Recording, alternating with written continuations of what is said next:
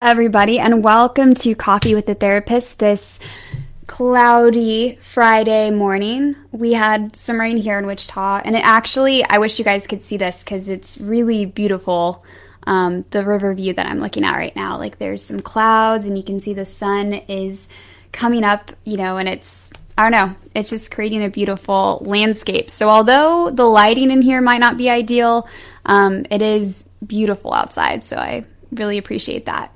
Today is going to be a little different. Instead of me talking about a topic, I'm going to take a step back and ask y'all what would be helpful as far as topics to go into in the future. I made a TikTok about this yesterday, and essentially what I asked was, what are the different mental health topics or therapy topics that you would be interested in learning more about? And after getting feedback from y'all, I'm going to create a plan of making different series on the different topics that y'all recommend. And I'm going to go ahead and share some of the topics that we've already seen show up in the comments. The number one topic that keeps coming up is boundaries. And boundaries in relation to having it with unhealthy family members, or how to set them for yourself, or in a relationship. There are so many boundaries came up multiple times. So I will definitely be doing a series on boundaries and kind of getting into the weeds of boundaries with different relationships in our lives. And I think this is a really great topic because it's something that comes up in all of my client sessions in one way or another. And it's also one of the things that I've noticed. Many people think they have good boundaries, and then they come to therapy and they learn that they might be really good about setting boundaries in one area of their life or in certain situations, and then really struggle to set it in other areas, or they don't really understand the full definition of what a boundary means or how to set it in a way that's effective or healthy. And so I'm excited to delve into that because I do think learning about boundaries and how to set them effectively is really important, and kind of reflecting on the different areas that we're really good at setting boundaries and paying attention to those areas that we may struggle and what that might mean about different things that are unresolved there. So really excited to go into boundaries. Some of the other suggestions were ADHD versus trauma. So that's I think that's a great topic.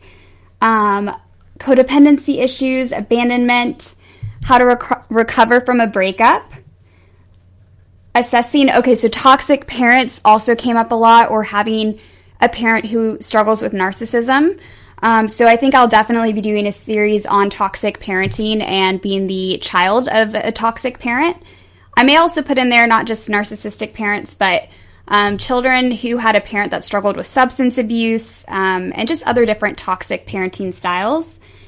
And narcissism, like in the parents, it's really interesting. That came up a lot. ADHD, again, that came up. Maternal narcissistic abuse. Yeah. So it's really interesting to see the topics that come up time and time again. And the two biggest ones were boundaries first, and then maternal narcissistic abuse, or just parenting, toxic parenting essentially, and how to heal from that and how to respond to it. So I am really excited to definitely do some series on that. If you have any specific questions within those topics or want to add a topic yourself, I would love to hear about that, because again, this is for y'all. It's not for me. And I love being able to provide information that is relevant and useful for you. And it's really cool to get your feedback and hear about what's helpful. So yeah, so let me know what would be interesting.